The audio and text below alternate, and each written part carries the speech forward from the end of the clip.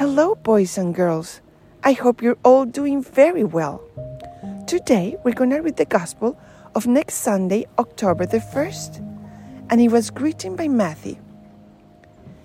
Jesus said to the chief priests and elders of the people, "What is your opinion? A man had 2 sons. He came to the first and said, 'Son, go out and work in the vineyard today.' He said in reply, 'I will not,' but afterwards changed his mind and went. The man came to the other son and gave the same order. He said in reply, 'Yes, sir,' but did not go. Which of the 2 did his father's will?" They answered, "The first."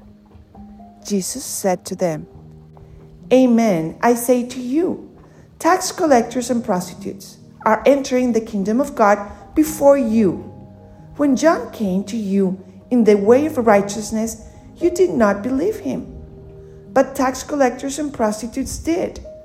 Yet even when you saw that, you did not later change your minds and believe him." The Gospel of the Lord. Praise to you, Lord Jesus Christ.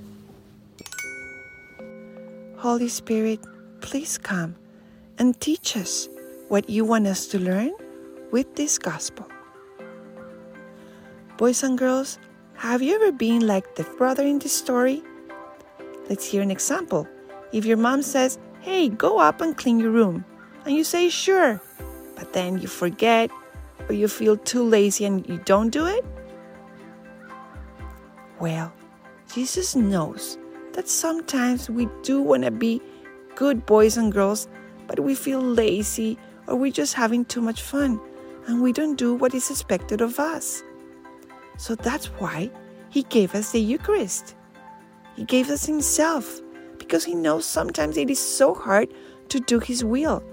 So he nurtures us throughout the Eucharist and makes our hearts and soul stronger to be able to say yes to him and to do the right thing. But also sometimes we make mistakes, everyone, and we fall short of whatever is asked of us. That's why he gave us confession. So we can just go to him and say, "I'm sorry, Jesus, I did not do whatever you asked me. Please forgive me." And of course, he always forgives us. And not only that, he gives us the strength to be able to not sin again or be stronger against sin. That is so awesome, right? Kids, Jesus gave us everything we need to be able to live a holy life. So next time, in your Mass or in your prayers, let's thank Jesus for everything he has given us, and let's ask him that we can be faithful to him always, okay? Well, boys and girls, thank you so much for listening, and hear you next time.